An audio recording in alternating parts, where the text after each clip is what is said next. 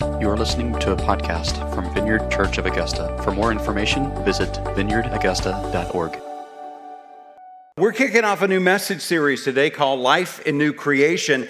We had a wonderful celebration of the resurrection of Jesus Christ last Sunday, on Easter Sunday.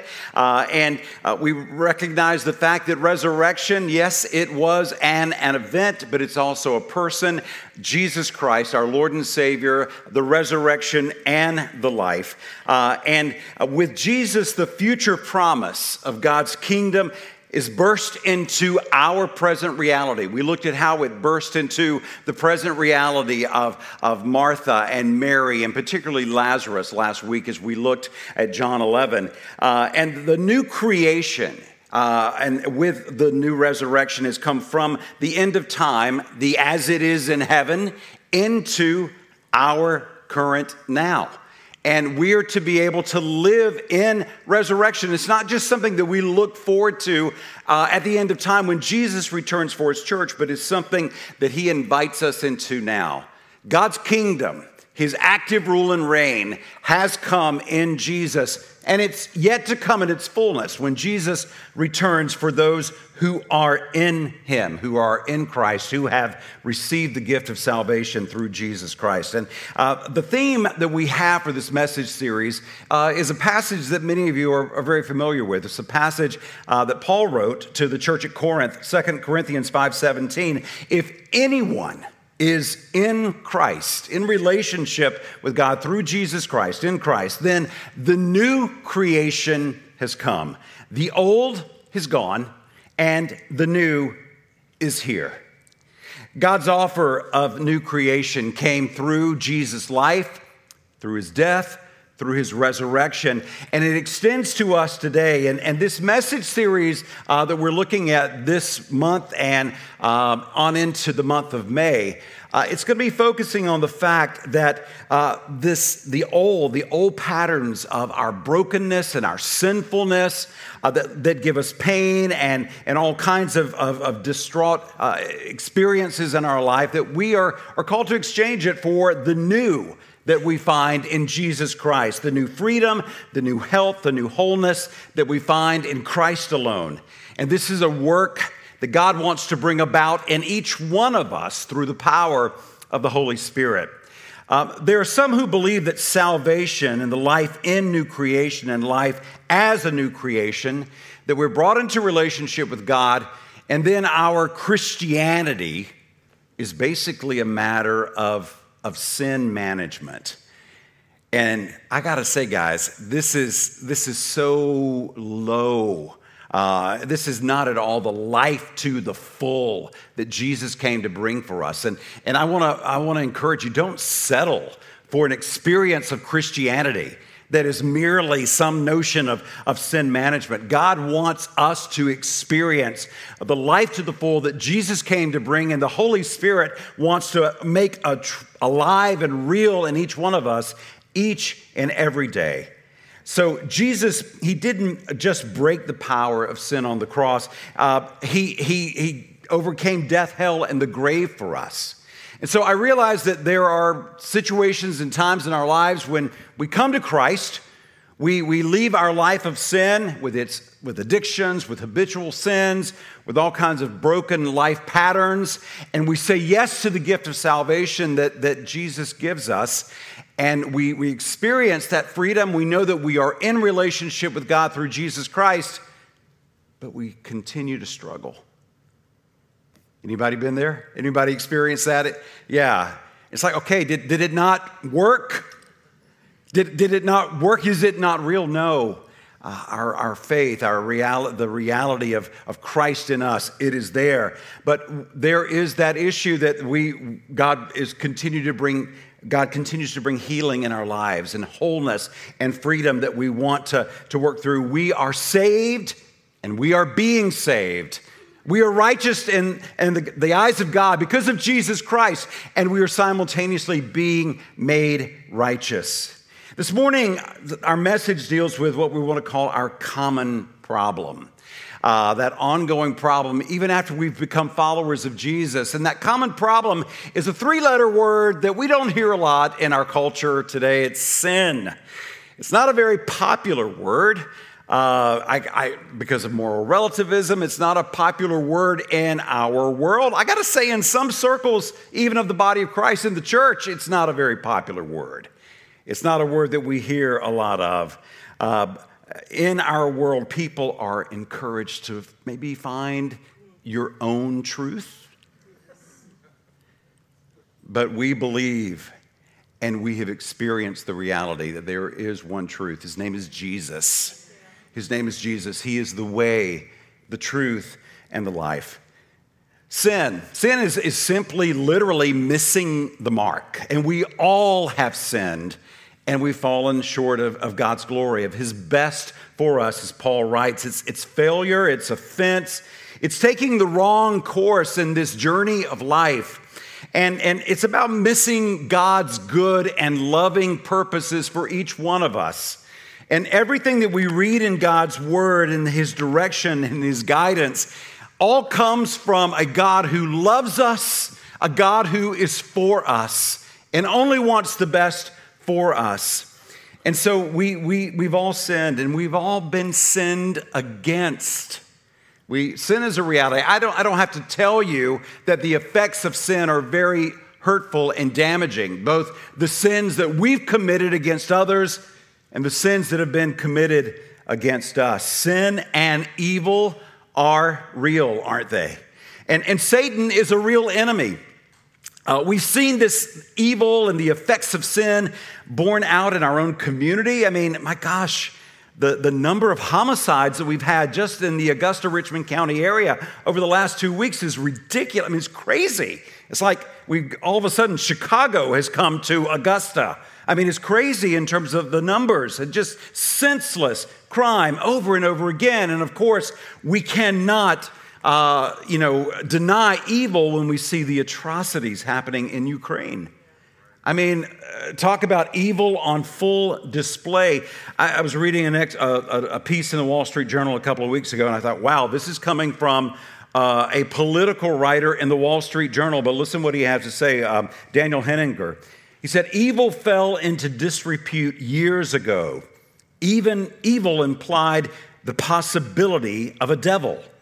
And both came to be seen as impediments to some forms of private personal behavior. So we demoted evil and expanded the definitions of goodness. But banishing the devil came with a price, which is apparent as the world stares into the abyss of human ruin in Ukraine. And we live in a world. The kingdom of darkness is a kingdom of evil. And Satan is the ruler of that world. He is a real enemy. But neither sin nor Satan should be our focus as followers of Jesus Christ. So I'm not calling you to give this focus on him. We need to realize that evil is real, that sin is something that we have to contend with, and that Satan is our enemy, but our gaze, our focus should be on Jesus, seeking first the kingdom of God, and then knowing everything else will find its right place. But God has called us to be wise to the tactics of the enemy, the schemes of Satan, and the strategies that seek to keep us in bondage and not to allow us to experience the full freedom that comes with salvation through Jesus Christ and through him alone. As I said last week, Jesus' resurrection, his life, his death, his resurrection from the dead, provides us God's gift of salvation. Salvation, that the rescue, the spiritual rescue that he gives us, deliverance, him coming and restoring us, making us whole. It represents this new birth that we're all given, a launching point for new creation that we're talking about. So salvation is a word that I want you to, you know that word. You've heard it a lot around here. But another word is sort of a religious S word that you may not hear a whole lot, but it's true and it's there, and we're going to be talking about throughout this series. It's called sanctification. To make holy, to set apart, to consecrate. This is our holy status in Jesus Christ. For those who are in Christ, this is how God the Father sees us clothed in the righteousness of God. This is what Jesus has made possible, and this is what the Holy Spirit produces in you and me as followers of Jesus. Paul writes about this throughout his letters to the early church. Here are just some of the verses that speak to our status as people who are in Christ sanctified. In 1 Corinthians, he says, to the church of God in Corinth, to those sanctified in Christ Jesus and called to be holy people, together with all those everywhere who call on the name of our Lord Jesus Christ, their Lord and ours. And remember, this is an introduction of a book where he's bringing correction to a church. So it's not like by him saying, you're sanctified, that means you're perfect. No, we have that status. This is who we are in Christ. But he's having to deal in the same letter with problems in the early church. Later on in the same chapter, he said, it is because of Jesus, it is because of him that you are in Christ, who has become for us wisdom. That is our righteousness. Jesus Christ is our righteousness, our holiness, our redemption. Later on in 1 Corinthians 6, Paul refers to the former life of sin, and he says, that is what some of you were, but you were washed. You were sanctified.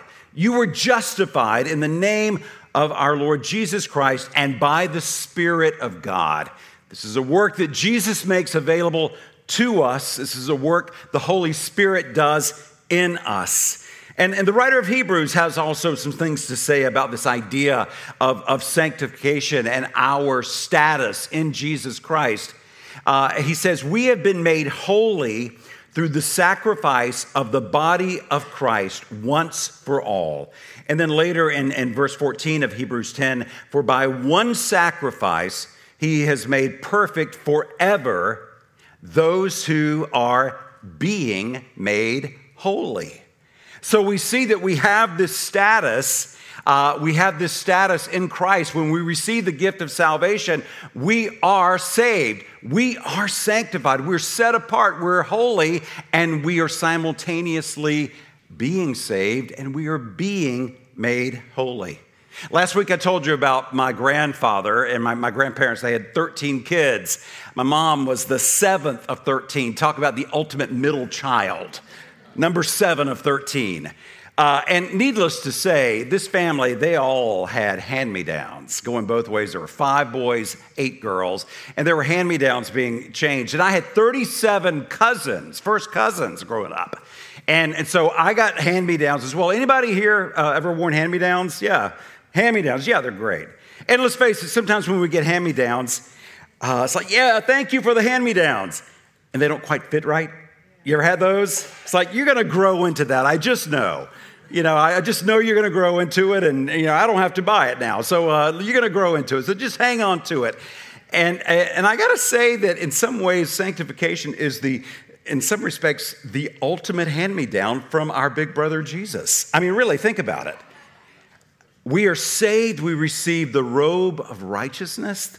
And God sees us in Jesus' robe of righteousness, and he puts it on us.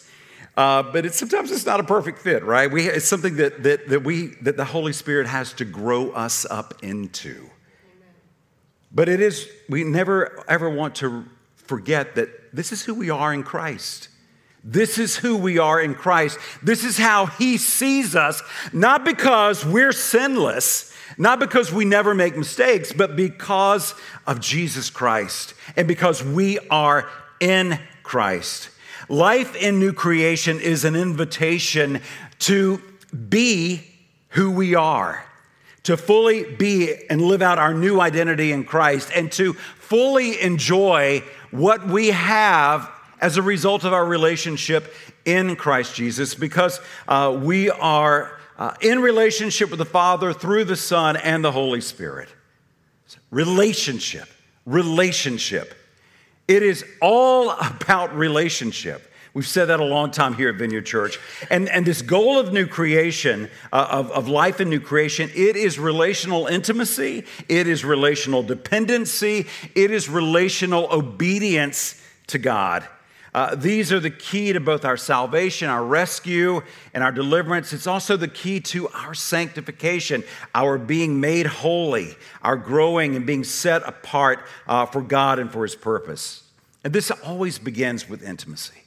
It always begins with intimacy with God, which comes through spending time with Him, talking to Him, listening to Him, reading His love letter to us, His word, and knowing that this is what He writes to us, knowing His promises, which leads to dependency on God, that we know that we can trust Him, that we look to Him to do what He says that He will do, and this results in obedience to Him. So it's intimacy, which leads to dependency, which leads to a life of obedience.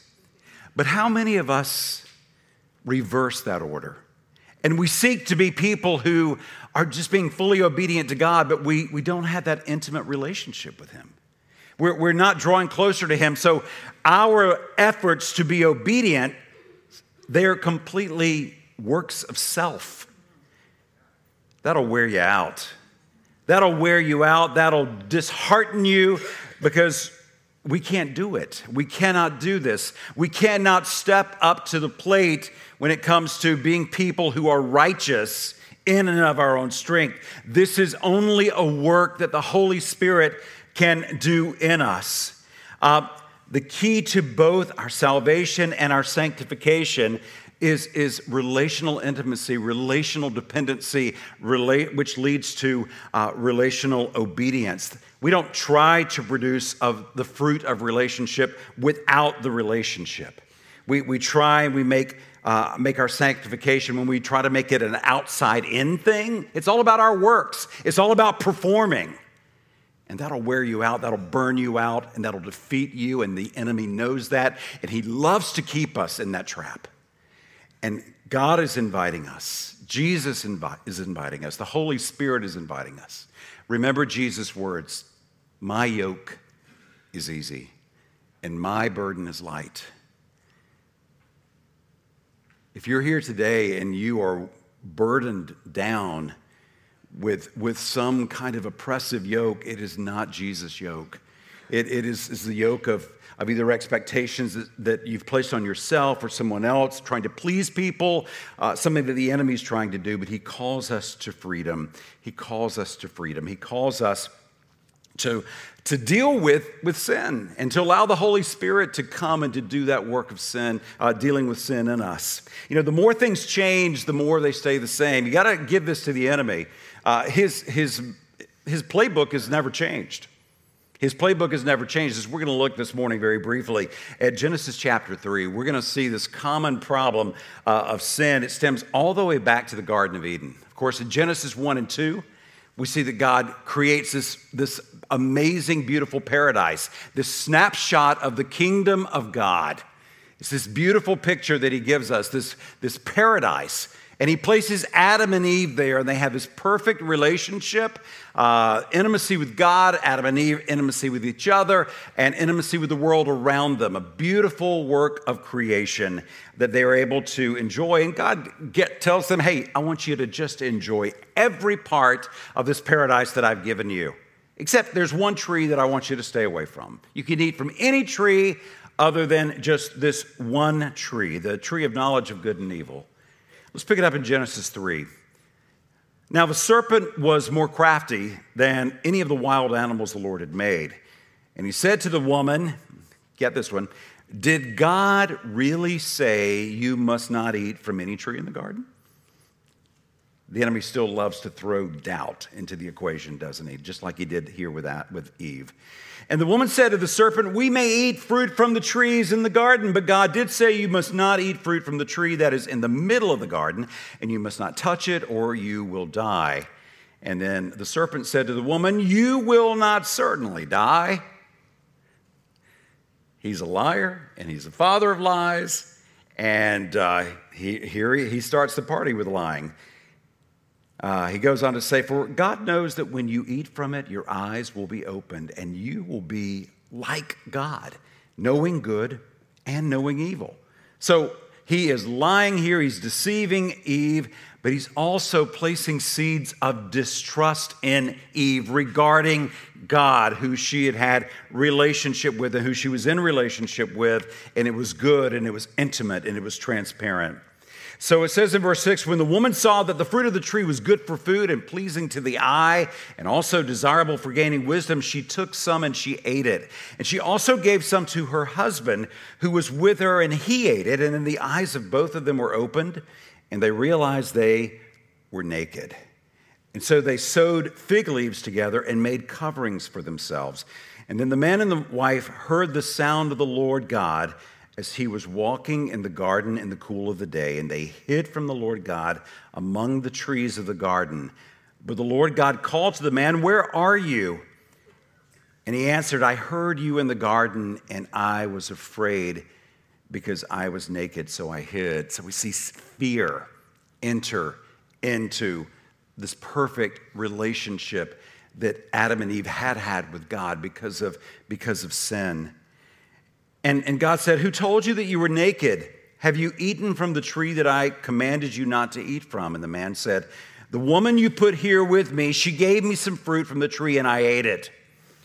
Blame shifting already. And then the Lord God said to the woman, "What is this you have done?" And the woman said, "The serpent deceived me and I ate." Blame shifting, the domino effect of blame shifting that we see launched here in the Garden of Eden, and is still alive and well today, unfortunately. Doubt, deception, and distrust of God. This comprises Satan's strategy. It did it then, and he still uses this same strategy today to lead you and me into sin. And that's why we need to spend time talking to and listening to God in our prayer, in our worship, that intimacy that he's called us to, which leads to the dependency. We know we can trust in God. We know we can trust in his word. And the fruit of that is an obedient life with God. It's asking the Holy Spirit to give us discernment. Because we all have voices going on in our heads, right? Some more interesting than others, right? Some of us get therapy for that, and that's good. That's a good thing. But we need the work of the Holy Spirit, the gift of discernment that the Holy Spirit wants to give us so that we can recognize, you know what, that thought that just came to my mind, that's not aligned with God's truth. That is so against the truth of who God says I am. And it goes back to that thing of who we are in Christ, knowing, fully living into our identity as sons and daughters of God. Ultimately, the enemy comes in, he produces this doubt, this distrust, the deception, and we find ourselves in sin, and ultimately we sin because we doubt God's goodness and his love for us. When we choose sin instead of God's best, we're saying, God, I know what your word says about, maybe the way I talk about other people, gossip about other people, but, I want to do this, and I don't really trust your word. Or maybe God, I know what your word says about my sexuality, but I would prefer to go do this with my sexuality, which is outside the wonderful boundaries of your word regarding sexuality. Because I feel like, God, you're really not for me because you want me not to have a good time. You don't want me to enjoy myself, whether it's drug abuse or whatever it might be. When we sin, ultimately, it's because we doubt God's goodness. We doubt his love for us, that he is for us, that he is not against us.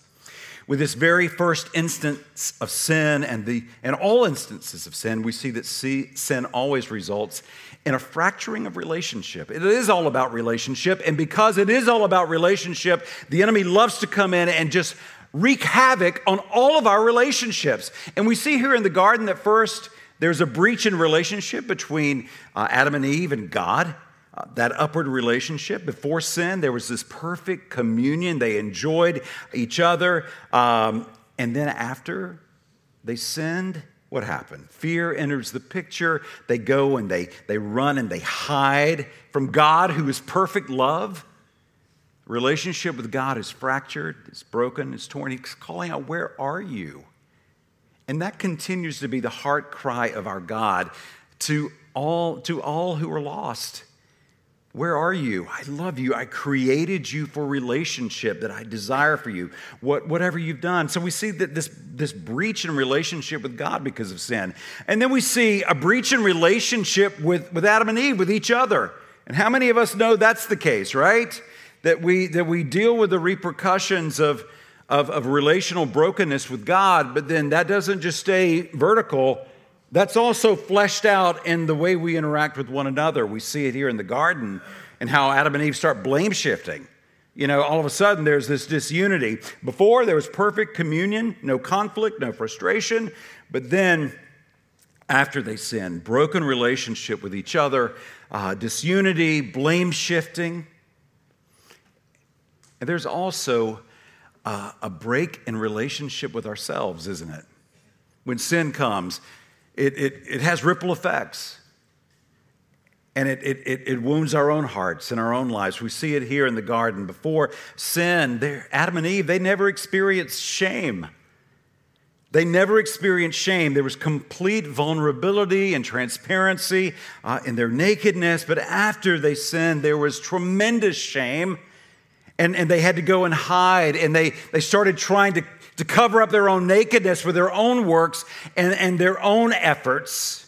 And how many of us continue to do that today? When God wants to come and He wants to heal, to restore, to save us, to purify us, to make us holy. And the good news of Jesus Christ, it is truly good news because of the fact that the brokenness in these three areas of relationship and in every area of brokenness in our lives, Jesus came to bring healing, to bring restoration, to bring wholeness.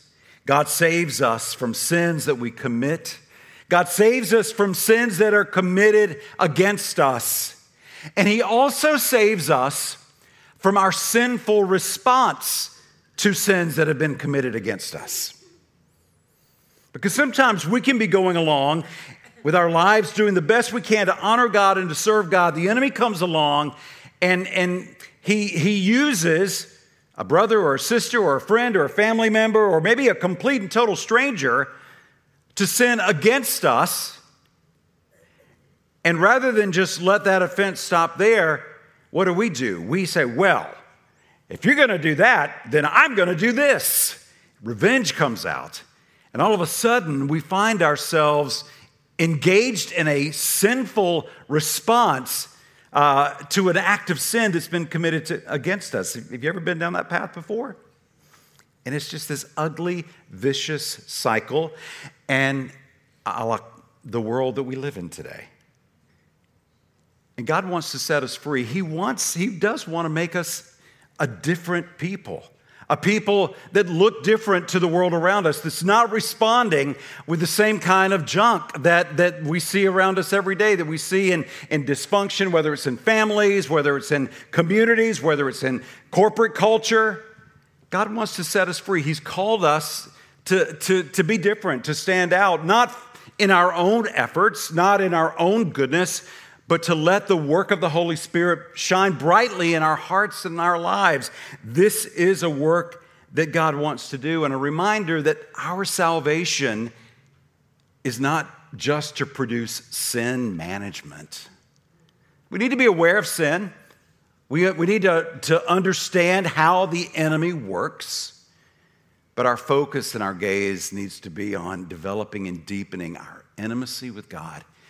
We get to do that, again, through our prayer, through our worship, spending time talking to God, listening to Him, spending time reading His Word, the love letter that He writes to all of us and to the world that doesn't yet know Him. He calls us to continually to share this and to give that, and we want to continue to do that. It's living into who we are. We are children of God through Jesus Christ our Lord.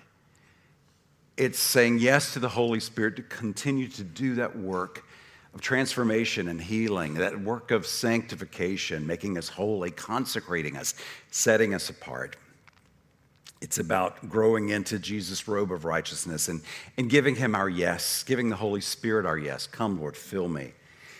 And this morning, I want to challenge you this morning. There's a lot going on here about relationship. There's a lot going on here about, how do we deal with sin? Do we just say, well, I tried and I can't do it. Maybe, God, you got to help me here. It's about growing in our relationship with Christ. It's about drawing near to him.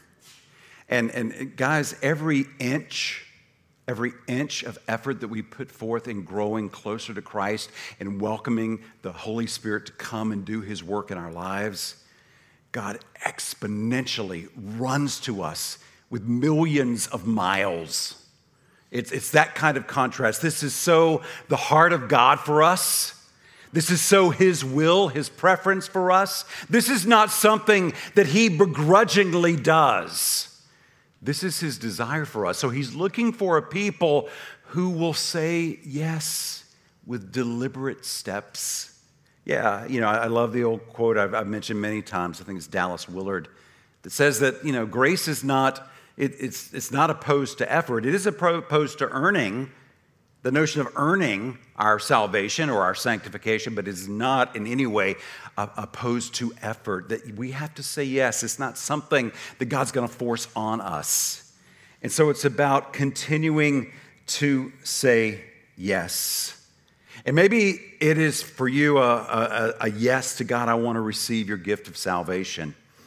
And if you haven't done that, if you don't have a real relationship, an intimate relationship, which leads to dependency, which leads to a life of obedience in Christ, I encourage you this morning, today is the day of salvation, God's word tells us. Today, Jesus invites you to receive the gift of his love, and you can do that this morning. God's word's really clear that if we confess our sins, if we say, God, I've missed the mark, I've sinned, God's faithful to forgive us and to cleanse us from all our sinfulness. And he will do that this morning. And we will celebrate that with you. And maybe you're here this morning and you've received the gift of God's love. You've received his gift of salvation, but you're still dealing with the same sin patterns that you've been dealing with for 15 years.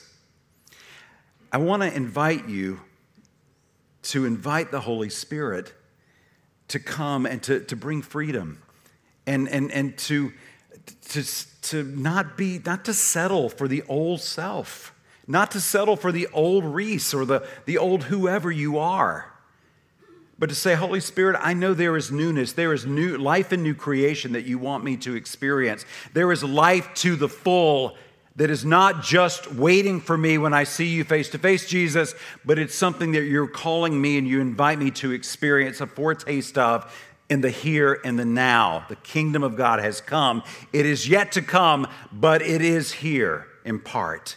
So it's about partaking of that. The pursuit of Jesus, it's just that. It's so much more than just sin management. Don't set your focus on your sin. Don't set your focus on the enemy. Set your focus on Jesus. I love that old song, turn your eyes upon Jesus. Look full in his wonderful face. And the things of earth, including the sin of earth and the sin of the kingdom of darkness, will grow strangely dim in the light of his glory and grace. I want to invite you to stand this morning.